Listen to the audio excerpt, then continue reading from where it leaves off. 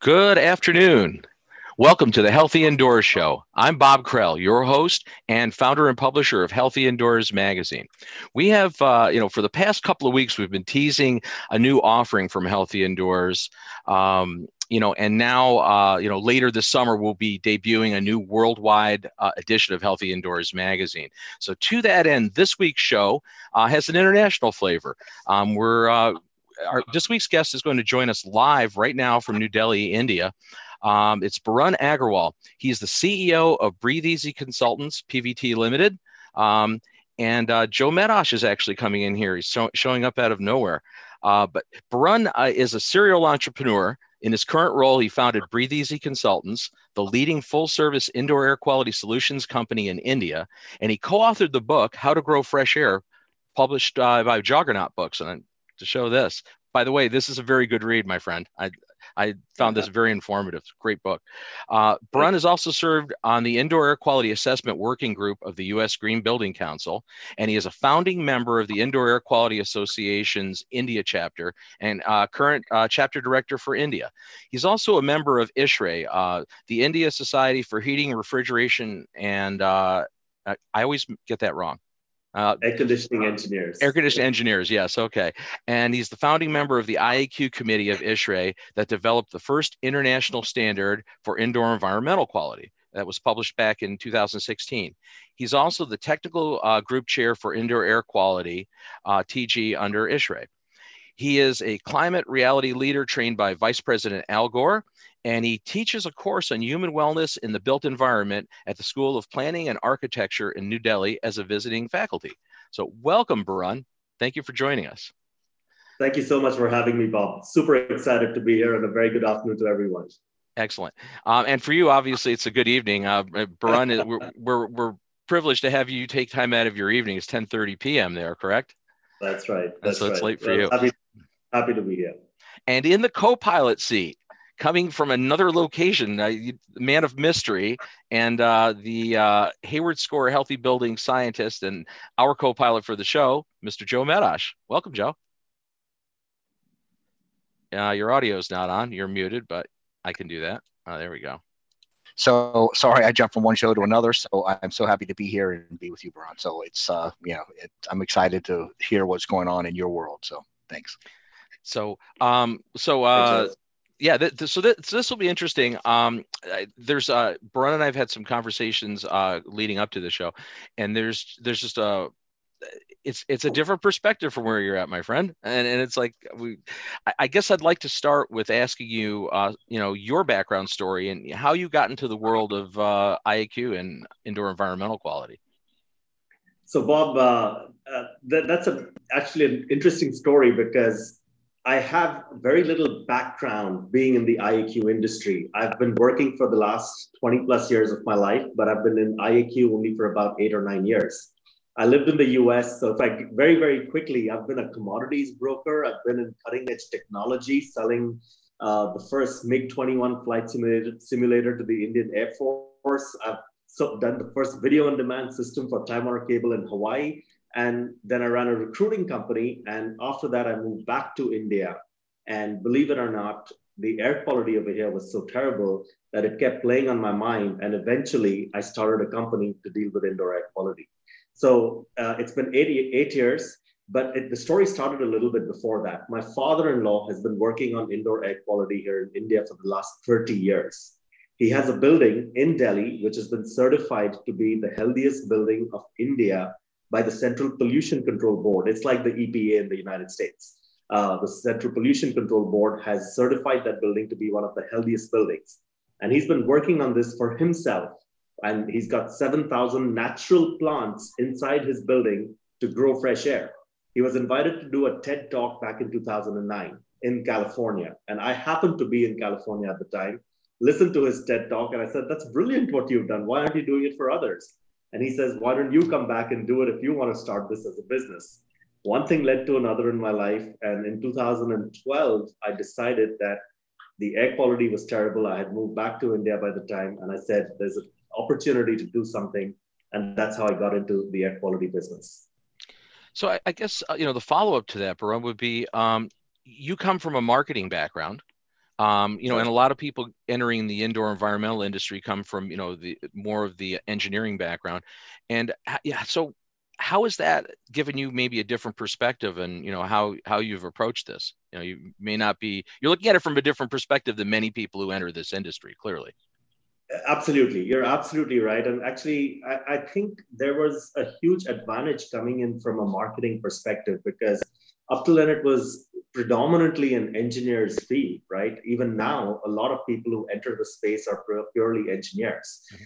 I came in and I said, how do I make this popular? How do I let people understand that what they're breathing is actually carcinogenic, is harmful, and create mass awareness about this issue?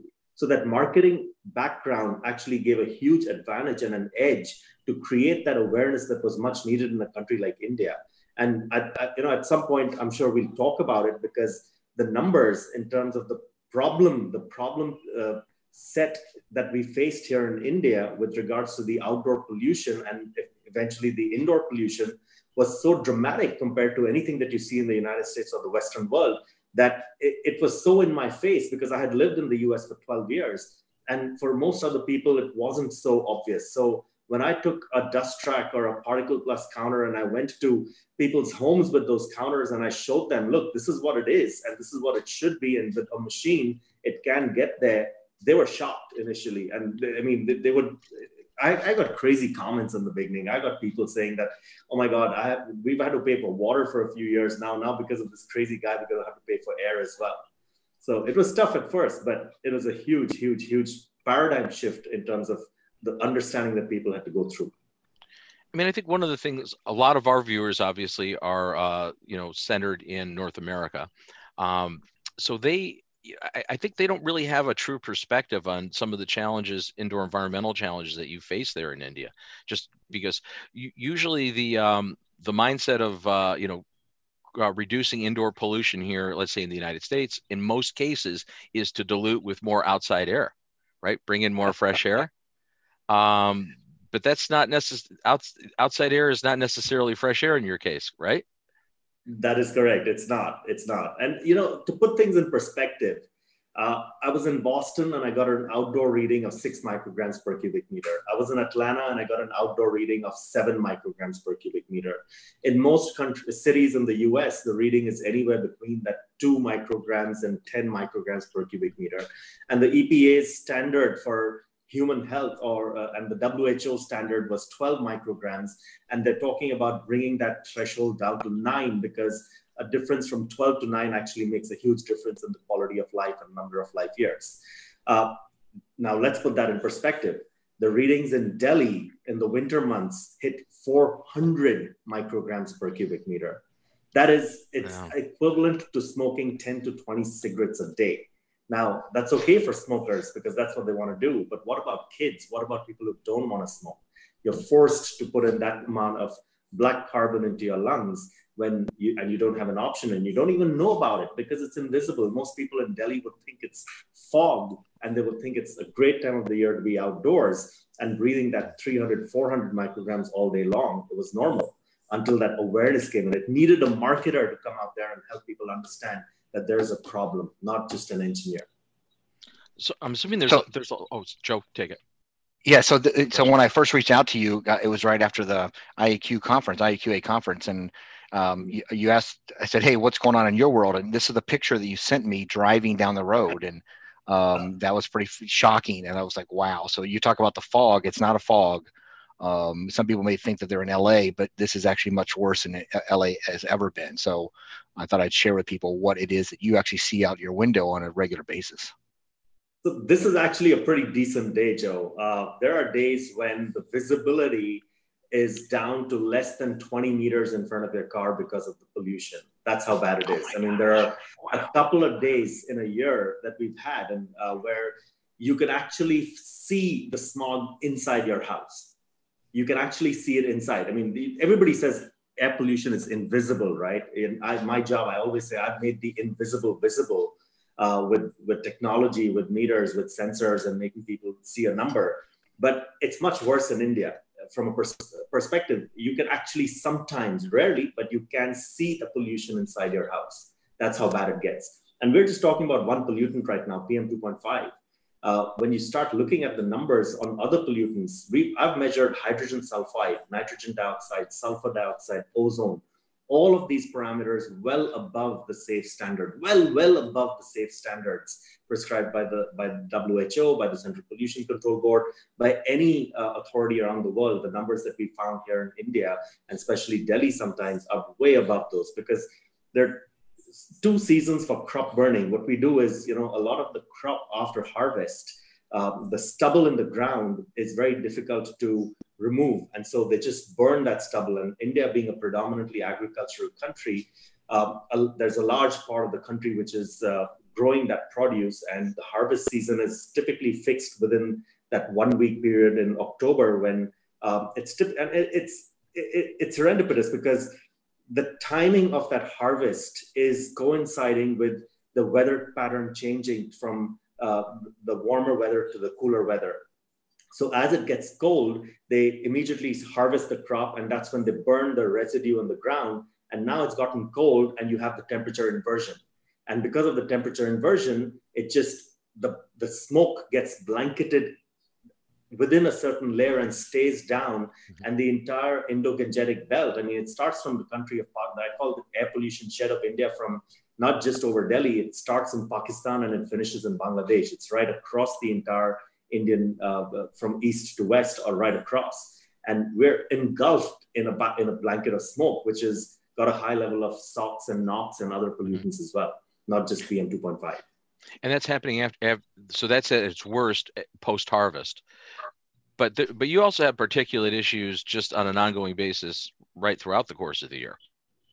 Oh, absolutely. In the summertime, in the monsoon time, when it's raining over here, the rainy season as it is in India, the readings are still at about 30 to 80 micrograms per cubic meter. And people say, oh, it's a great day. We've got little blue skies, because we see some little hint of a light blue rather than just a dull gray all the time. And so people think it's a great day outside, when, normally anything above 35 is not considered safe at all. So that brings up the next question. So obviously you saw a need, and probably your perspective coming, from spending some time in the United States, and having, just different outdoor air quality typically. Even in some of our urban areas, the outdoor air quality, while we perceive it to be bad, is not even a fraction of what you're just, what you're describing here. So the thought being is that you can't really fix the outdoor situation. So the idea is to make a safe haven indoors for people. That's kind of the.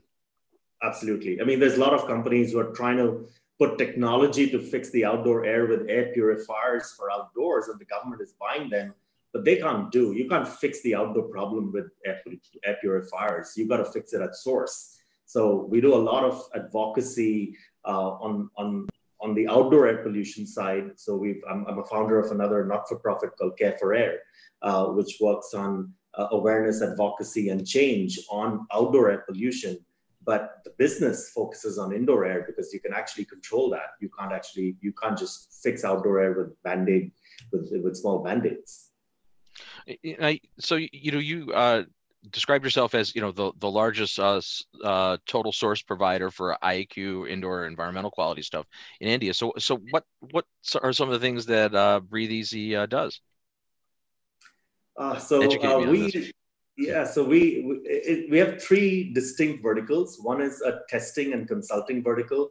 So we have top of the line Class A equipment, all for VOCs, for particulates, for SOx, all the gases. We do all the testing, so we can go in and do testing for large, small facilities. We've had scientists call us to their homes to do testing of a lot of parameters a lot of times. And of course, we do larger facilities. We've done facilities for some of the big Indian software companies, to Amazon's warehouses in India. We've done testing for them. The second vertical is a central solutions or projects division, where we take on large projects for large facilities. So we've done all the international schools in India. So the American school in Delhi and Mumbai. We've done the German school in Delhi and Mumbai. We're doing the British school in Delhi. Now we're doing the American school in Dhaka. So we're getting outside of India as well with projects. So a lot of the schools, we're doing a lot of malls, the larger malls, which are saying that we can do something about air quality, and they're interested to, attract the right kind of clientele by marketing that service, saying that we have clean air, come in when it's really bad outside. So a lot of large facilities. So that's a projects business. And the third part of that, the third division is the portable solutions business, where we are the exclusive partners of a Swiss brand, which you're very familiar with, called IQ Air. So we distribute IQ Air products, the entire range, their commercial products, as well as their portable home products across India. So we do it for homes, for offices, for smaller offices which don't have central air conditioning. We'll use the IQ Air product line and get that to as many people as possible. So a lot of embassies, a lot of expats. Initially, the business 8 years ago was restricted to expats because they could feel the difference of the air quality when they would come into India, and they'd say, we need to do something about this. And slowly it started coming down to HNIs and other individuals, and slowly that market has shifted. But that's our market range is across these three divisions for a large part of India. And you're based in Delhi, but you also have a Mumbai office. Am I correct on that? That's right. We have an office in Mumbai. We have an office in Gurgaon, which is close to Delhi. And we have one more office in Chandigarh, which is a couple of hours away from Delhi. So you cover the entire country fairly well? So so now we've got distributors in other critical markets in the country. And we've got projects that we've done in Calcutta, we've done projects in Mumbai, we've done projects in Bangalore. Our portable solution, the IQ Air, has shipped pretty much, I would say, to more than 50 cities in the country, at least, if not more. There are even small towns the smallest town in India probably has 500,000 people. So even to those small towns, we've got air purifiers shipping all over the place. So yeah, we have a pretty strong reach across the country with our online marketing, with our word of mouth, with our social media presence. And a lot of this is word of mouth, right? When somebody likes a product, they've seen it, and if they've bought an air purifier, irrespective of which one you bought, if you bought one, you'll probably tell 5 friends that, oh, I've got this and it's the best. So being early players in the space, being the first mover in indoor air quality, we've had a huge advantage where our products and our solutions, people have said, just go to Breathe Easy, go to Barun, and he knows what he's talking about. And at the end of the day, being a marketer doesn't mean you can just say whatever you want.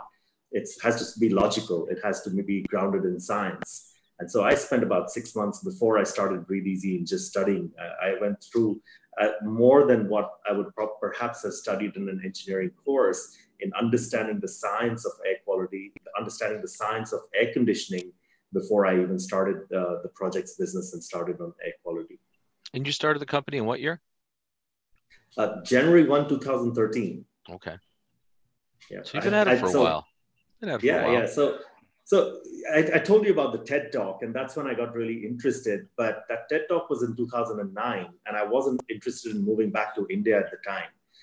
What happened after that was I moved back to India in 2010, October 2010.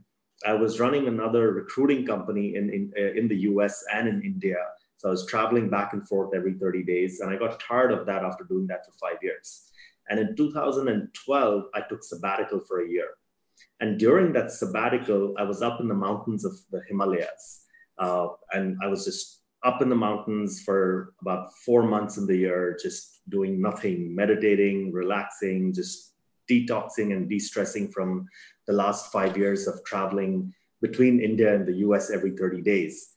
And both my kids during that time had moved to India with 2 small kids, and both of them had developed a little bit of wheezing, and they were looking like they were getting towards asthma.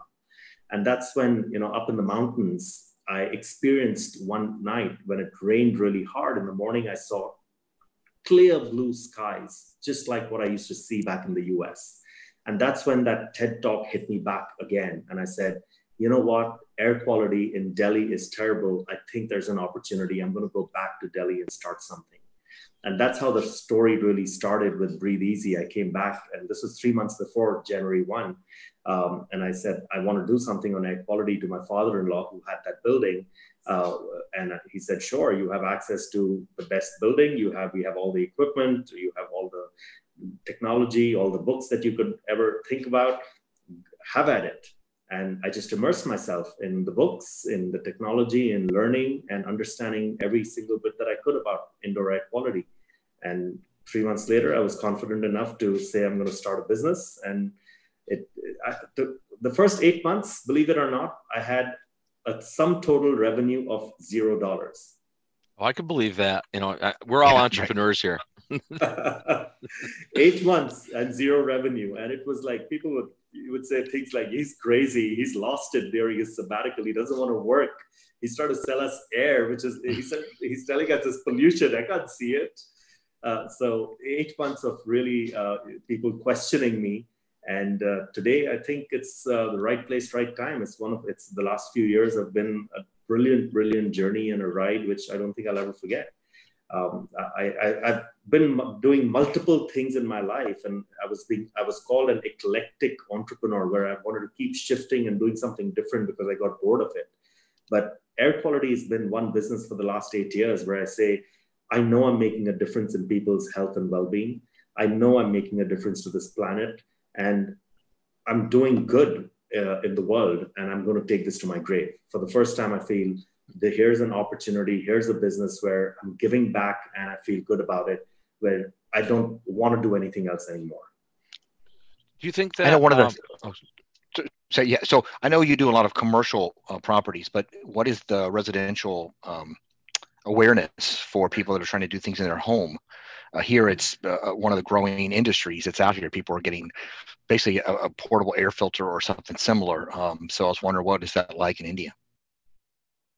So, like I was saying earlier, the markets started off with the expat community. So teachers in international schools and the expats who are running some of the larger international companies in India would buy air purifiers and other products for their homes. Slowly, it trickled down to the HNIs, the high net worth individuals in India, people who would travel regularly to Europe and the US for work. They would then, as they got to know about this through media, through social media, through technology, all the different platforms that we would advertise, and especially word of mouth, they would then become our customers and say, let's do something for our homes. But the challenge in India is, that market is a very, very thin slice of the entire market. As you can imagine, it's 1.6 billion people. It's a large number of people. And a lot of them fall in they're so price sensitive that a product like an IQ Air is well beyond their reach. And that's where the challenge comes in for a country like India. So I end up serving a very small niche of customers at the very top end of that pyramid. And there has been a huge influx of other players in the market, like the Philips and the Honeywells and the Sharps of the world and the Panasonics of the world, that have launched air purifiers. Every year, at least 20 to 30 new products or new models and even new brands show up selling air purifiers. Dyson launched in India because they saw the opportunity for a country like India, and they put in $500 million in marketing in India. So it's a huge opportunity at the mid and the lower end. But my job is to still convince people, saying, don't go for a holiday for 1 year and spend that money on buying an IQ Air machine, because it makes a huge difference to the quality of life that you will have. That's where we are. Do you see? Do you think the impact that you can make in India, for example, due to the outdoor considerations, are perhaps even a substantially greater impact on people's well-being than we do in the West? In like the United States, for example, the outdoor air isn't that bad. In most cases, not all cases, but in most cases, with the exception of wildfires and that sort of thing, I think Joe would agree, it's generally better to go outdoors than be indoors in this country. Right. For the most part, right? But that doesn't seem to be it seems like it's a paradigm shift for you. It's important that your indoor environment becomes paramount, does it not? Absolutely, right. The most traditional marketing on indoor air quality has said that your indoor air is 10 times worse than your outdoor air. In India, you got to be careful using that. And people use the same Western marketing language in their Indian marketing. And I say that's not necessarily true. Yeah. Over here, yes, your VOCs and your CO2 may be higher indoors if you don't have fresh air coming in, because, in India, it's very different. One of the main things that I want to tell everyone who's listening in is the way homes are set up in the United States and the way most homes are set up in India are very different. In the United States, most homes have central air conditioning systems. You have one single aircon system, which pretty much is ducted across the entire home, and it may or may not have some fresh air coming into it. In India, we have individual split air conditioners for every room because we're very conscious of the energy, or the availability of energy is not so high. We can't just cool the entire house when we're all in one room at night. So every room has an individual split air conditioner, and you only turn on the air conditioner where you need it. And hence your energy bills are much lower compared to what would be in a typical house in the US. I got zoning done in my house when I was there because it was a basement, ground, and first floor house. And before I got zoning, the whole house would get cooled or heated. And there was no, and even though there were two people staying in one bedroom at night. So a huge difference over there. Now, in that one room in India, which has a split air conditioner, you can have anywhere from 2 to 6 people sleeping in that one room. And there's no fresh air coming in whatsoever. So your carbon dioxide levels that were measured in that room will go up to 2,500 to 3,500 parts per million in that one bedroom at night. Whereas outdoor CO2 levels are 400 parts per million. That was the kind of awareness that we had to build, that guys, your CO2, now outdoor particulate matter is 400 and indoor particulates are also 400 or 300 or 250. Now, you're talking about 10 and bringing it down to 0 because you're making a difference in people's lives. We're bringing it down from 250. In my bedroom, it is 0 micrograms per cubic meter. And my CO2 stays at 600 parts per million all night long with two people, or sometimes a small kid comes in if there's 3 then. So you've got a huge difference in what is possible and what is the reality over here. I've actually had parents put in solutions and they would call me a week afterwards and say, my child's asthma has gone down, or the use of the nebulizer has gone down. And the kind of testimonials we've got, Bob, absolutely incredible, because that's what has kept me going. That's what tells me I'm making a difference and doing the right thing. Well, it seems like with those kind of numbers that you're talking, you really can see an immediate impact, probably. Where, for us, I've been a consultant for 34 years in the U.S. And yes, I also feel that I've made improvements in areas and environments for people, but a lot of times it's more nuanced. It's not nearly as dramatic an improvement that quickly. So that's amazing. Absolutely. So one of the things you presented, sorry, go ahead. Finish. Yeah. So one of the things that was exciting to see, and I've got a lot of questions and other people have asked about, how can plants improve indoor air quality? And you have an entire floor at one of your buildings, probably was the one that your inspired you to move into this industry. So I was wondering if you could expand on, people are like, oh, it can't really do that much, or it can't really change carbon dioxide, but you have found that it can. So it's not actually a matter of adding a few plants to your living room, but there's actually a way to do this on an industrial level that can improve indoor air quality. Can you extrapolate on what this is and how it can work? Sure, Joe. So you're absolutely right. It's not as simple as putting a few natural plants in your living room or in your bedroom. By putting even 2 or 3 or 4 or even 10 plants is not going to get you to the levels of CO2 indoors that you want. Because I did an experiment early on saying, let's see, because before I figured out how to get mine down to 600 parts per million on CO2 in a bedroom which does not have any fresh air, I bought in 14 plants inside my bedroom, and it's not a very big bedroom. It's a pretty small bedroom. So there was no space to walk other than the bed. There were 14 plants. And the CO2 levels went from about 2,400 parts per million to 2,200 parts per million that night. So with 14 plants, it came down by 200, but I wanted it down to below 600, to below 800 at least. The Harvard study said that you want your CO2 levels to be below 800 parts per million.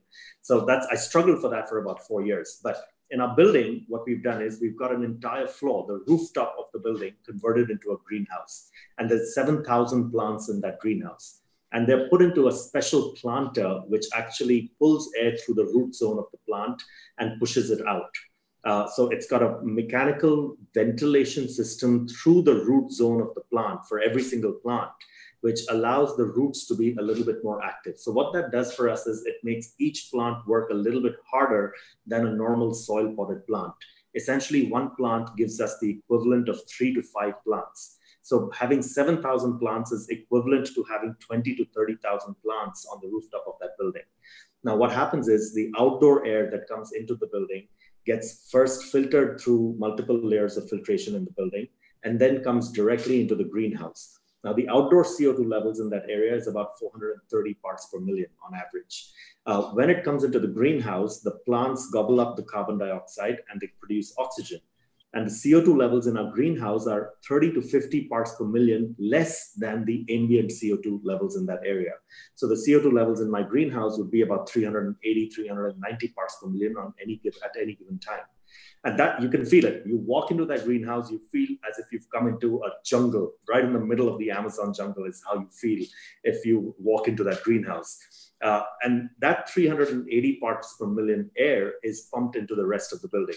Now, if you're familiar with the ASHRAE 62.1 standard, there are two ways of adding fresh air. One is the ventilation rate procedure, the VRP, and the other is the IAQ procedure. Most designers design buildings based on the ventilation rate procedure. It's 5 CFM per person plus 0.06 CFM per square feet of space. And then that's how you design the amount of fresh air coming in from outside. In India, it's not fresh. It costs me money to clean that air when I bring it from outside, and it's pretty hot out here. So it costs me a lot of money to cool that air down as well.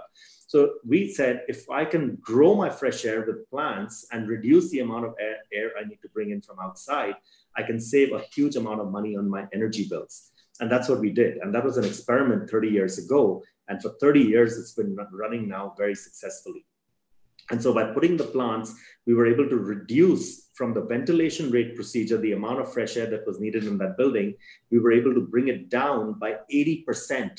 The amount of fresh air was reduced by 80% because I could actually maintain all the IAQ parameters. I was monitoring my PM2.5, monitoring my CO2, monitoring my VOCs, doing occupant surveys and ensuring that they were happy and comfortable with the air quality. All of the parameters as per the standard matched. And hence, I was able to reduce my outdoor air and we created that, the logo saying, we grow fresh air. So we grew fresh air inside the building. We reduced what needed to come in from outside. We saved on cooling costs. We saved on filtration costs, and we gave everybody healthy, clean air. Certified not only by the Central Pollution Control Board, but we had a team from Lawrence Berkeley National Labs. Dr. Joshua Apte and his father, Professor Apte, came in from Lawrence Berkeley Labs at the time to measure the VOCs and the air quality in the building. And in their report, they actually wrote that it's one of the better buildings they've tested anywhere in the world. So we were pretty happy with that result. And this is the LEED Platinum building, right? That's right. It's the first retrofit LEED Platinum building of India. Interesting. That's, I mean, the energy savings have to, aside from the indoor air quality, the energy savings have to be attractive because there's an immediate payback when you do that. You said you reduced your cooling costs substantially. So that's, from the standpoint of somebody that's actually speculating in building buildings, if you can have a major energy savings right out of the blocks, that's probably an easier sell with that technology, is it not? Oh, absolutely. Because you got to think about it. Air conditioning is more than 50% of the energy cost of a building. And if I can make a substantial savings on the air conditioning cost of my building because of fresh air inside, then, or because I'm growing my own fresh air inside, then automatically I'm saving a huge amount of money. In fact, there's a company in the United States called Enverid Technologies. They're based out of Boston.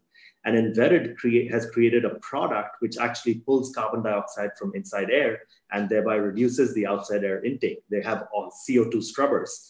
The same technology, we use natural plants and we have a much larger whole floor dedicated to that. They have a small compact device which works beautifully, and it's a CO2 scrubber. Same principle, but a mechanical solution which has huge energy savings ramifications in large buildings, and it does the same job. So product has been developed to take what we did with natural plants with a simpler, with us, natural plants need to be taken care of. There's a lot of TLC that they need.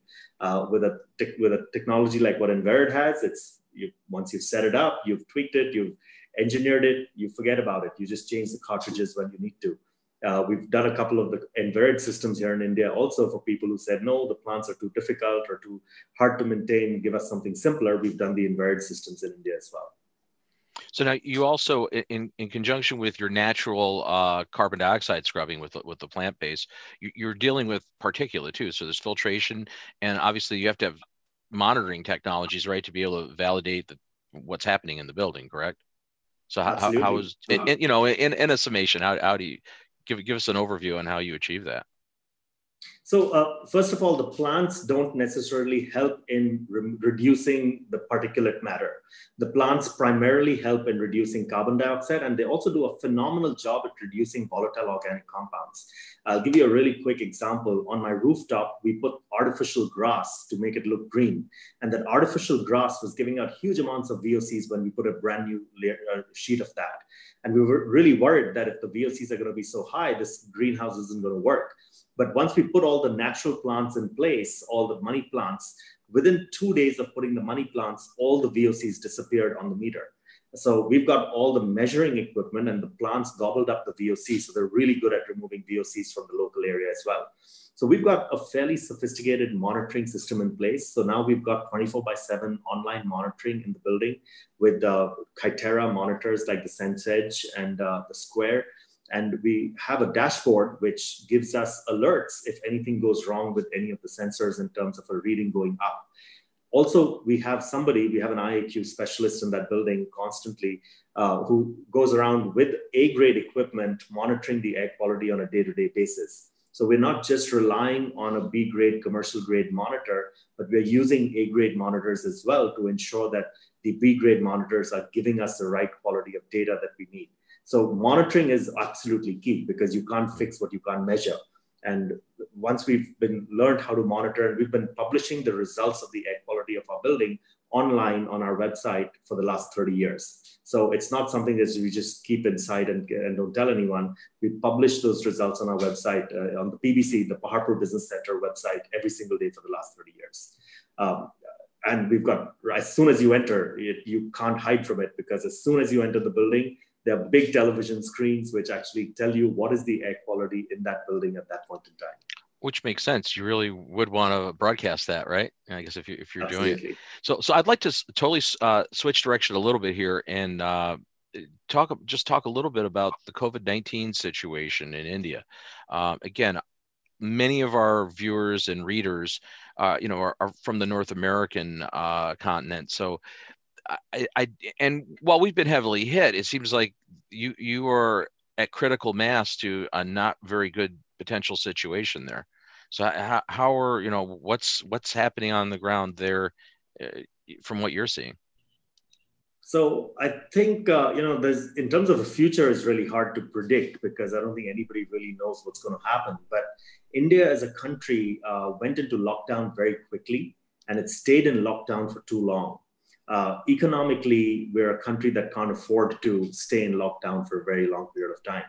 But we did. We stayed under complete lockdown for about 2 months. And now the government realized that you just can't stay in that condition from an economic perspective. And those 2 months should have been spent in planning for what was to come. But unfortunately, they did not. And now they're opening up like as if nothing happened. And we're back to living life as if it was absolutely normal.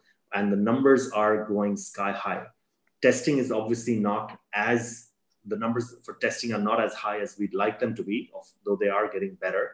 But given the amount of testing that's happening, the number of positive cases are going through the roof. We're doing, in the city of Delhi, we're doing about only 5,000 to 7,000 tests a day, and we're getting close to 2,500 positive cases as the last one I heard. So nearly 30% of the number of tests are showing up positive. So that's a scary number for one city. And I think the number is much higher than what is being reported.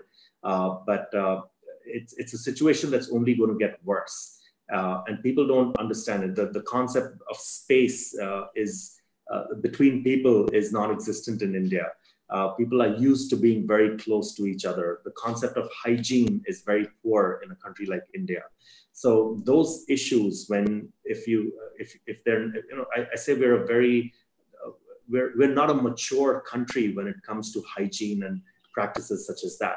And so when you open up a country without having proper protocol in place, you are going to go through a really difficult time. We're going to hit a peak at some point in the future, and our medical system is not equipped to handle that whatsoever, we're going to have a crisis on our hands. It's already there. Every day in the papers, you hear about people not being able to get hospital beds and even passing away because of these problems. So the problem is going to get much worse in the months to come. What people don't realize is that air quality can actually play a large role in not only medical facilities, but also homes and isolation centers. And if they actually do the right thing from an air quality perspective, they can bring the numbers down. Not everybody understands that. They want the quick, right now there's a lot of people saying, oh, just put a UV light and it'll take care of all your coronavirus. Wait, yeah. you have that over there too? We have that over here also. They're like, UV is the solution. I mean, and it's one of the tools that can be used as part of a solution. Certainly, absolutely. There's no silver bullet. I agree. But it is very effective when used correctly, and usually it's used in a hospital setting that is UVC, not something as a residential application. So let's make sure we do our homework. We're not here to bash UV anything. No, I mean UV technology is very effective against microbes. I mean, when installed correctly. Exactly, and it has its limitations, like as does every technology. But I mean, prior to the pandemic, we would see photos from Beijing, in China, with, it seemed very common that people had like the KN95 masks on, and that sort of thing seemed not uncommon there. How about in India? Was that the case too when people were outdoors, or not so much? Oh my gosh. So that's something that is a pet peeve for me. I spent 8 years convincing people that they should wear some sort of mask or protection to help themselves when they're outdoors. Nobody. It's just culturally unacceptable to wear a mask in India. And it was an uphill task to get anybody to wear a mask. I wear one of the craziest looking masks out there with a tube, because I just don't like the recirculated air inside a mask, and I don't like the heat buildup and the moisture buildup. So I wear something which brings in, again, fresh air from the outside, filters it with an H13 filter, and pushes it through a tube into my mask. And people see that and they look at me funny when I'm walking in the morning wearing that, saying, oh my God, he must be sick wearing that. I look at everybody and say, you're going to get sick if you don't wear something like that. And that's right? Like a PAPR, right? It's a fan-powered unit, basically. Absolutely. Yeah, but it's, in fact, when I reached out to you, Brian, I'm like, what are you using? And you sent me that. That day I bought 5 for my family and sent a bunch of friends there because it was very economical, positive airflow. So it was something simple that I felt that it also just was easier on my lungs when I wore something like that. When I fly, I have that with me all the time. Absolutely. Absolutely. I wouldn't fly again without that at all. So I wear that, but culturally, it's still really hard for people to wear a mask. However, COVID-19 has changed that completely. Everybody's wearing a mask. But it's still culturally unacceptable here, though. Let me tell you, there's a good portion of the United States that is ready to have a rebellion over having, the inconvenience of wearing a mask on your face. But that's another story. God, really? Wow. Yeah, it's become political. Yeah. Everybody's making cotton masks at home and wearing those, which is fine. At least you're not spreading your particles onto others. Yes, which is the critical part, and that's okay. I think WHO has also come up with a guideline that says that that's acceptable. But again, it's the mindset which I think has changed, and hopefully it stays, and people understand that it's an issue even during the winter months once COVID is gone, that wearing a mask is still useful for them. So I want to bring this topic back to industry, and that is that I'm sure you've been getting a lot of calls saying, how can I make my building healthier, safer from the COVID-19 exposure? So let's hear what you have to share with us about how a company, not a residential, but a company can do that, because buildings have much more financial abilities and have different airflows. They have opportunities to do this. So not always the case for my house. So what do you got for us? So believe it or not, in the last few weeks, we've got a couple of large organizations, German organizations, Indian organizations that have reached out saying, we would like you to do some consulting for us and help us fix our buildings before we get our people back to work. So I was part of a committee of ISHRE, the Indian Society of Heating, Refrigeration and Air Conditioning Engineers, like the ASHRAE of the US. This is the Indian version of ASHRAE. It works under the US ASHRAE. And ISHRE has a committee which came up with a guidelines document for COVID-19 related to HVAC systems. And I was lucky to be part of that committee. a group of 8 of us, really smart folks, the rest of them, which put together a really smart document, and they asked me to put in a small part in that document, which was on filtration. And essentially that whole document, I tell people it's 5 critical pillars related to the COVID-19 guidelines that we have. And the 5 pillars, and again, like you said earlier, Bob, there's no silver bullet, right? If you do everything right, there's still no 100% guarantee that your building will be 100% free from COVID-19. But if you do all 5, you probably reduce the chances by a lot. So the 5 pillars that I talk about are A, ventilation, so fresh air, increase as much fresh air as you can at a time like this. B is draft, so the speed of air coming in, the direct draft that comes in, and the return air, so how hard the air is blowing within that space, because a draft can move the particles to longer distances. You've got temperature, you've got humidity, and you've got filtration. So you've got to have, and filtration, the key that we've got in there is certified H13 filters, because the word HEPA is used very loosely in the industry, right? I don't know how it is in the States, because I never was part of this industry in the United States, but in India, HEPA is used very, very loosely, and people will go as far as even saying that, oh yeah, we are H13 or H14 equivalent with some weird standard that they've done from some other country, which has no resemblance to what a true HEPA filter looks like. So we very specifically gave the international standards of EN 1822 or ISO or IS, the specific standards. And we said if it's H13 or equivalent, then we know that it will give you a minimum efficiency of 99.95% for particles down to 0.003 microns in size. And we know that the coronavirus is 0.06 to 0.13 microns in size on average. So you're sure that you'll pretty much get the coronavirus particles in the filter for anything that is in that particular bit of air that goes through the filter. So the number of air changes, the right filtration, the right amount of dilution, because the fresh air, the dilution is the solution to pollution, is what we've been using a lot. So if you can do the dilution, you can do the filtration, you've got the right temperature, you've got the right humidity, and you reduce the draft, so reduce the fan speed on your air conditioning system. These are the 5 pillars. You've done these 5, there's a very good chance that you can actually reduce the risk of spreading COVID-19 within your facility. So this global pandemic, is to some extent, right, with the lockdowns, and again, your country's for the most part out of lockdown, I'm assuming, right, at that point. Much of the United States is out of lockdown. Many countries are coming out of lockdown, or varying degrees. But it's definitely, has it not been a watershed moment for the value of the indoor air quality, in your indoor environment, when people are spending more time indoors than maybe the typical amount of time? And a second part of that is, how do we capitalize on this global moment? The fact that maybe people are more aware about their indoor environments. This pandemic maybe has brought that front and center. And what do you think are some ways that we can help capitalize on promoting those healthy indoor spaces? Oh, I think you're absolutely right. This is a great opportunity to help people understand that, air quality is not just COVID-19, but everything else today and in the future can have a huge impact on lives. There's enough articles that talk about how PM 2.5 affects people, not only a human being, but even the fetus in the mother's womb gets impacted with PM 2.5. But COVID-19 has brought all those issues front and center. People are in their homes, they're worried. Right now they're worried to put on their air conditioner, because they read some article that an air conditioner in a Chinese restaurant made 3 other people sitting next door to get coronavirus. So people are scared of turning it on. People are scared, don't know what temperature to put it on. So the air quality community, I think, has a great opportunity to lead this effort and come out in the front and say, we know the science, we know what it takes, because COVID-19 can travel on particulate matter. So bringing down the particulate matter with the right filtration will reduce the ability for COVID-19, because it's not an airborne virus by itself otherwise.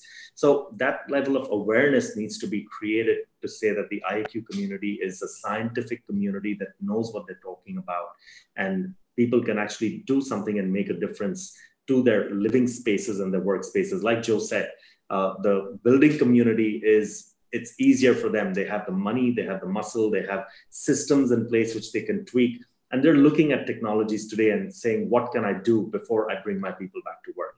And it's our responsibility to ensure that we do the right thing and give them the right advice so that when they come back, they're as safe as possible.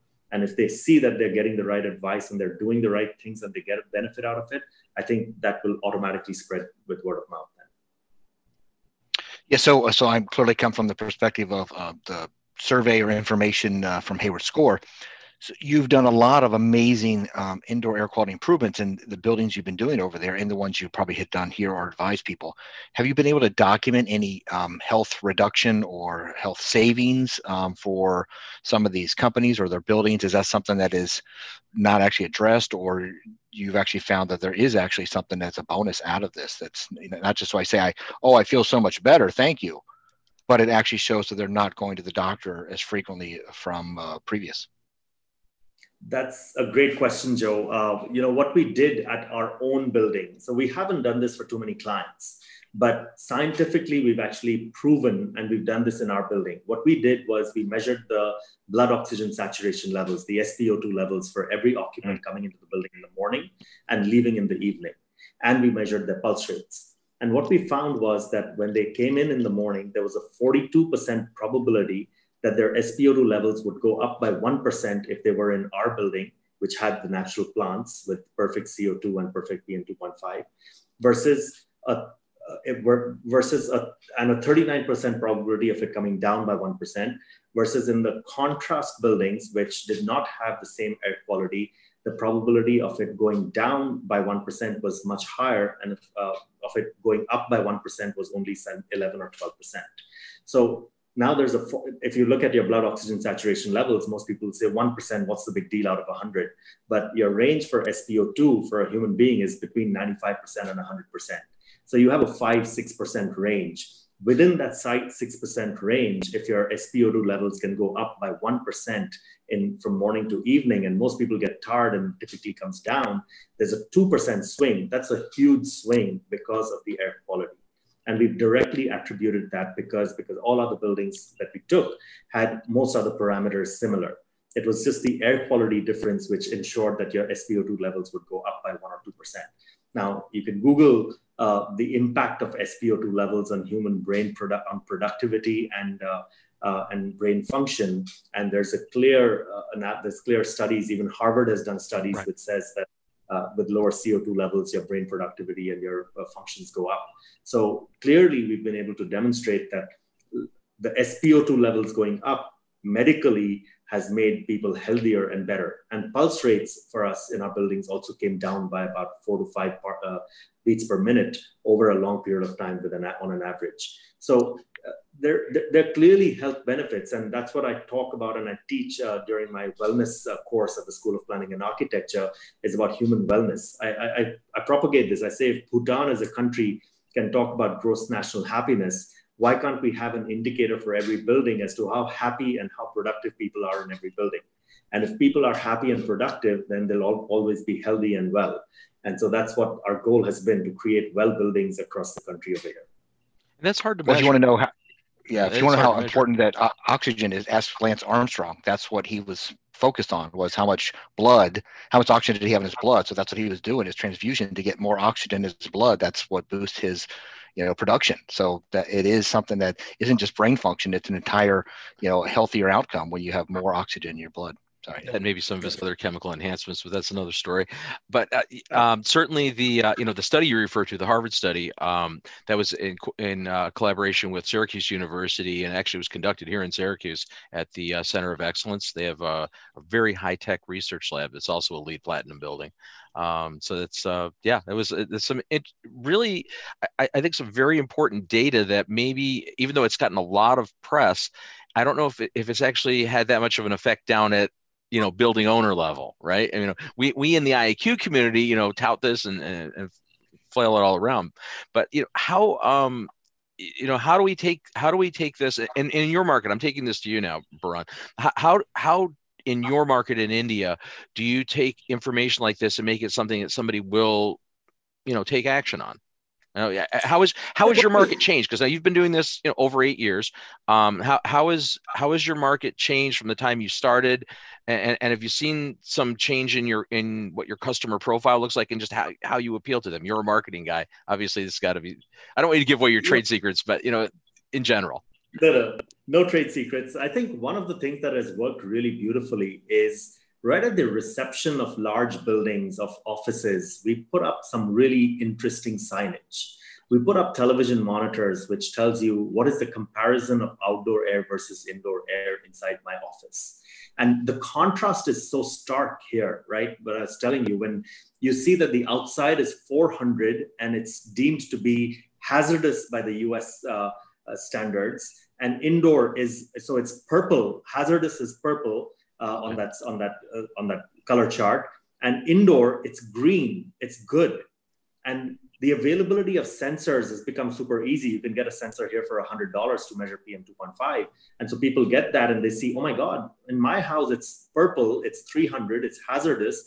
What do I need to do in order to fix it for my space? So when they see a beautiful screen which says this office has clean air, the next call comes to us saying, I just saw the screen at my friend's office or at my vendor's office or at my client's office. How do I get this in my office? That has been our biggest marketing tool, a good looking screen with good graphics.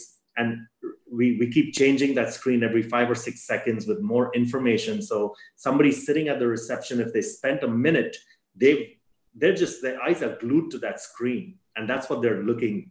And that's when they come back with ideas and say, how do I do this for my facility?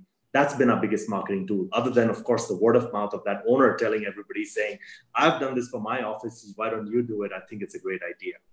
Now that seems like a dramatic way to illustrate that in real time. And when somebody sitting there is going to take notice of it. So great. And that contrast helps you, right? I think that outdoor air, the problem statement helps you because the contrast is so stark, right, that it can't be missed. You have a seriously dramatic difference indoors to outdoors at a starting point already, or generally speaking. So we've talked about ISHRAE a little bit in the discussion today, and it being, is that the preeminent active organization for indoor environmental quality? Would you say in your country, or at this point? Yeah, I would say in India, I would say ISHRAE is perhaps the largest community of engineers working on indoor environmental quality. Up till now, it was mostly predominant on air conditioning.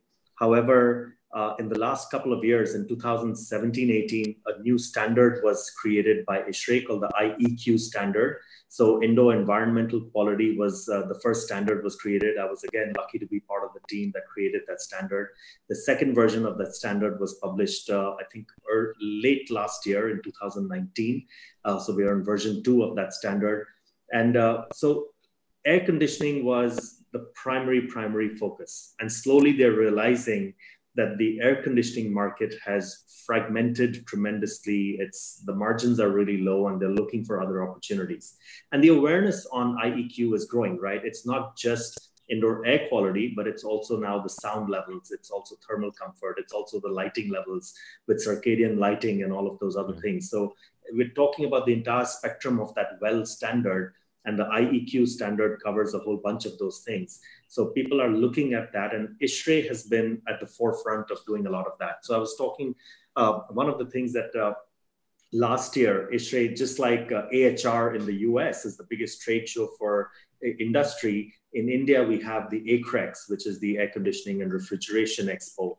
And the ACREX is one of the largest shows in the Asian region for HVAC industry. And last year, the theme for ACREX was Shuddh Vayu Dirgh Ayu. Now that's a Hindi terminology and I'll translate it. Shuddh Vayu means clean air and Dirgh Ayu means long life. So the theme of the entire event was clean air, long life. So there's a huge thrust and a focus and attention going into air quality and clean air. And again, they gave me the responsibility to create a live demonstration of clean air. So we set up 5 rooms showing different technologies with air quality monitoring in each of the 5 rooms and showing how different technologies would change the results of air quality for PM levels, for TVOCs, and for carbon dioxide, depending on what technology you would use or not use. So we set up, and it was a very popular exhibit because everybody would walk through the front with a glass panel and see the numbers for each room, depending on the technology that was deployed inside. So it was a live exhibit on clean air and how to achieve those results. That's so fascinating. It made something that is abstract, right? Pollution is very abstract in people's minds. My job with that exhibit was to make it real and center. So people could walk through it and see it for real in terms of a number, in terms of the technology that was visible with the right signage. And it became really popular because of that. Now, you mentioned you worked on the COVID-19 document for MSHRA. You were on that committee as well.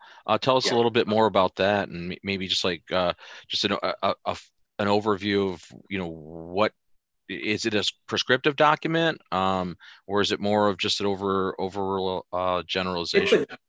It's a guidance document for HVAC systems. Again, like I've mentioned, the 5 pillars that it is based on, but we did it really quickly. I mean, we'd had multiple calls over a period of 1 week, and literally multiple calls every day over a period of 1 week, and we published that entire document, which wasn't easy to do.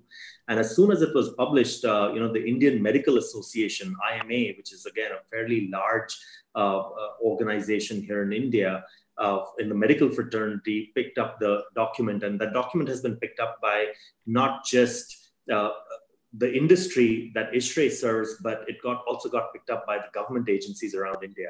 So it got huge traction with the Public Building Works organization. To all the government agencies picked up that document and started referring that document in all their guidance literature to all their building owners or building occupants. And so the IMA called us very shortly after we published that document, the Indian Medical Association, and said, we would like to write a document which is targeted specifically for healthcare organizations. So for hospitals, for operation theaters, for OPD facilities, for dental offices, we want to target a document which is specifically for the healthcare facilities. So again, we went back to the drawing board and we created another document, which we then submitted to IMA. And only earlier this week, it was published under the auspices of IMA and ISHRAE, which again is targeted towards the healthcare community, which I think is one of the most critical things at a time like this, and where we are right now, where healthcare workers are front and center of the problem and they're most at risk. I've been to a hospital during the last few weeks. I've been to a couple of hospitals, and I go in with my shield and my mask and my easy flow pressurized mask. I do all of that to protect myself. But I go into these hospitals and I see some of the conditions in these hospitals, and they're terrible. They're not designed right. They're really old hospitals. They don't even have fresh air systems built into their air conditioning systems. So they're running on 100% recirculation air, which is a nightmare. I mean, that's how so many of the healthcare workers are falling sick in India and getting COVID-19 themselves. So we're trying to give them the right advice to do the right things and not just put a UV on the ceiling in the OPD. That's just not going to cut it. They need to do more. They got to follow the guideline document a little bit better. And I think they're starting to realize that, yes, there is some benefit in it. There's, the right people have put together a document. Let's try and do as much. So more and more people are starting to call us, especially the committee who's created that. I got calls from people across the country saying, is that you? Is that the Barun Agarwal I saw in the document? Is that you? I said, yeah, it was me. So, a lot of people who know me and they know that I'm not an engineer, they wonder, how the hell did I get my name on a document like that? But then they don't realize that I spent 6 months studying the topic more than I would have studying in engineering school or engineering college.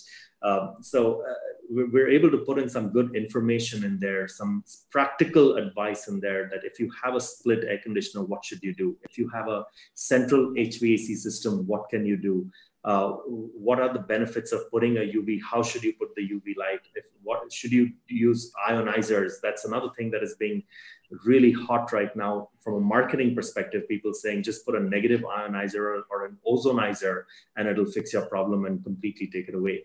People are selling UV towers, which are robotic UV towers. You put it in a dental room and turn it on after you leave the room, and it will go off after a few hours, or and they say it'll clear everything up, but it won't. In the shadows, it's not going. Right. It'll clear what it hits. It'll clear what it hits. That's what, again, everything, people have to realize limitations of all technologies. There's just, it's a part of, it's a tool that could help, it could be beneficial, but it's not going to be a single source. There's not a single fix for any of this. Unfortunately, we haven't really engineered our indoor environments worldwide as such, and I think this pandemic's exposing a lot of our weak undersides of everything. So it's that time of the hour where I'm the one who says, okay, why don't you give us so I'm going to ask you your final question and your summary. Instead of just saying what's going on in India or the US, why don't you just give us one thing you think of it as a global challenge, because I'm sure they're having similar issues in China or, in South America. What's your one global comment as to what we should be doing to make our indoor breathing air better? I tell people that if I can fix the air quality in my room in the world's most polluted city and get it to Swiss quality air, and even better, I would say my PM 2.5 is 0. My VOCs are 0. My CO2 is perfect. Anybody can do it. It's possible. It's doable. And the way to do it is very simple. Just a little pressurization with the right filtration. That's it. If you can get a little bit fresh air from outside, filter it at source, and bring in a little bit positive pressure because of that, and the right kind of filters, you can get perfect air quality anywhere in the world. It's possible. If I can do it, anybody can do it. As simple as that. That was brilliant, and I would describe that as an amazing recipe. Like, it just takes 2 or 3 ingredients, and to make the most amazing meal. You described the most amazing building on the simplest terms that is achievable by any architect or any designer. So well done. Thank you. So, obviously, we only just brushed the surface on the discussions that we can and will be having moving forward. There's, as an additional tease to what's coming up in the next several weeks with Healthy Indoors, Barun is definitely involved with some of the initiative that we're doing in India as part of our worldwide outreach for the new online publication. And again, we're not getting rid of Healthy Indoors magazine. We're adding a quarterly online digital augment that will have more of an international flavor and not just be so North American centric, because that's what we've been for the most part. So that's exciting stuff coming up. I'm really looking forward to working with you on those initiatives. Let's talk a little bit just about your website. I'm going to put that up there if we hit the right button here, so the audience will see this. So your website is breatheasylabs.com, right? That's how they can find you, breatheasylabs.com. So the online audience is seeing that right now. So definitely would suggest that you take the opportunity to head there, take a look at what he and his company are doing in India, because it seems quite innovative and pretty exciting.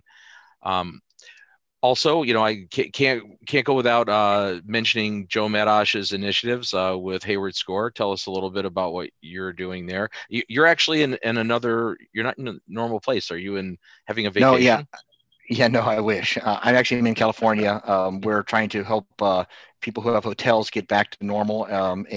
So we're also trying to figure out a certification method to help people with unique hotels understand their ventilation challenges. So that's where I'm at today. But I get to stay in some of these nice places to evaluate what's actually happening. So that was a great experience. So briefly, so Hayward Score is a free online tool that helps you determine if your home is impacting your health, or how to just make your home healthier in a place where you really want to spend more time. And it kind of becomes your shelter in place is somewhere where you want to make sure it's fantastic.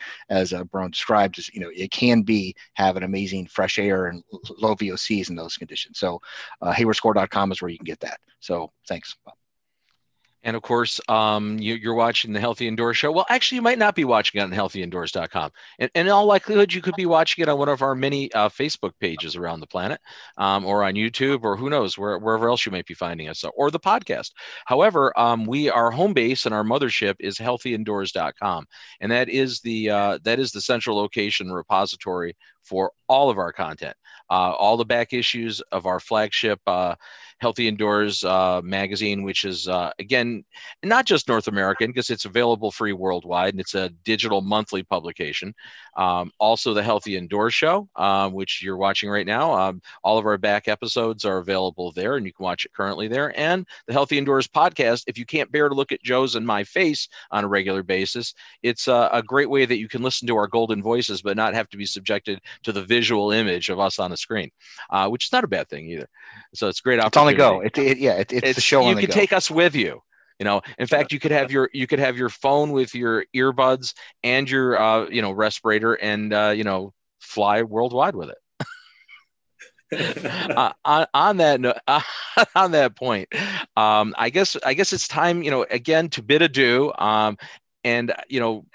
Baran, I really appreciate the fact that you took the time, to be here. It's like heading towards midnight right now in Delhi. So that's wow. Thank you for doing that. For us, it's just the afternoon. For Joe, it's morning. I don't, and you look very relaxed, Joe. So whatever, it seems like your job suits you well.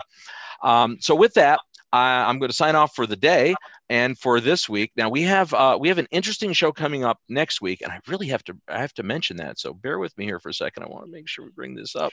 Okay. So next, Ron, thanks for everything you're doing. Thank you. Yes. Yeah. Thank you very much. And we're really. Sorry, thank you for having me on the show. Really appreciate it. We really, I thought you brought a wealth of knowledge and just an energetic attitude that's just fantastic. And again, looking forward to hearing a lot more from you moving forward. You also have a YouTube video show that you do. How often do you do that? Is that Yeah, that's actually one episode. It's short 3 to 5 minute videos that come out every couple of weeks. It's on air with Barun. So it's on YouTube, and I'll send you a few links of those, and you can share them around. Perfect. We'll actually include that in the show notes up on our site and on the podcast for that. And we're also planning on that. That'll be one of the items that we'll be featuring on the new digital edition on Healthy Indoors Global, again, which will debut in several weeks. So that's, I'm going to keep teasing that as we get closer and closer. It's very exciting. But for another tease, let's go for a tease for next week's show, because on the 25th, we have a really interesting show. We're going to be discussing sustainability, racial justice, and healthy environments with Suzanne Shelton, President and CEO of the Shelton Group, a sustainability marketing and branding company in Knoxville, Tennessee, and Dr. Lilia Ebran. She's the President and CEO of Peer Consultants, which is a 41-year-old environmental engineering consulting firm in Washington, D.C. This is going to be a real good show next week. So not to say this one wasn't. This show was a great show. This is our first international show. But we will be back next Thursday, 1 p.m. to 2 p.m. Eastern Daylight Time, U.S. time.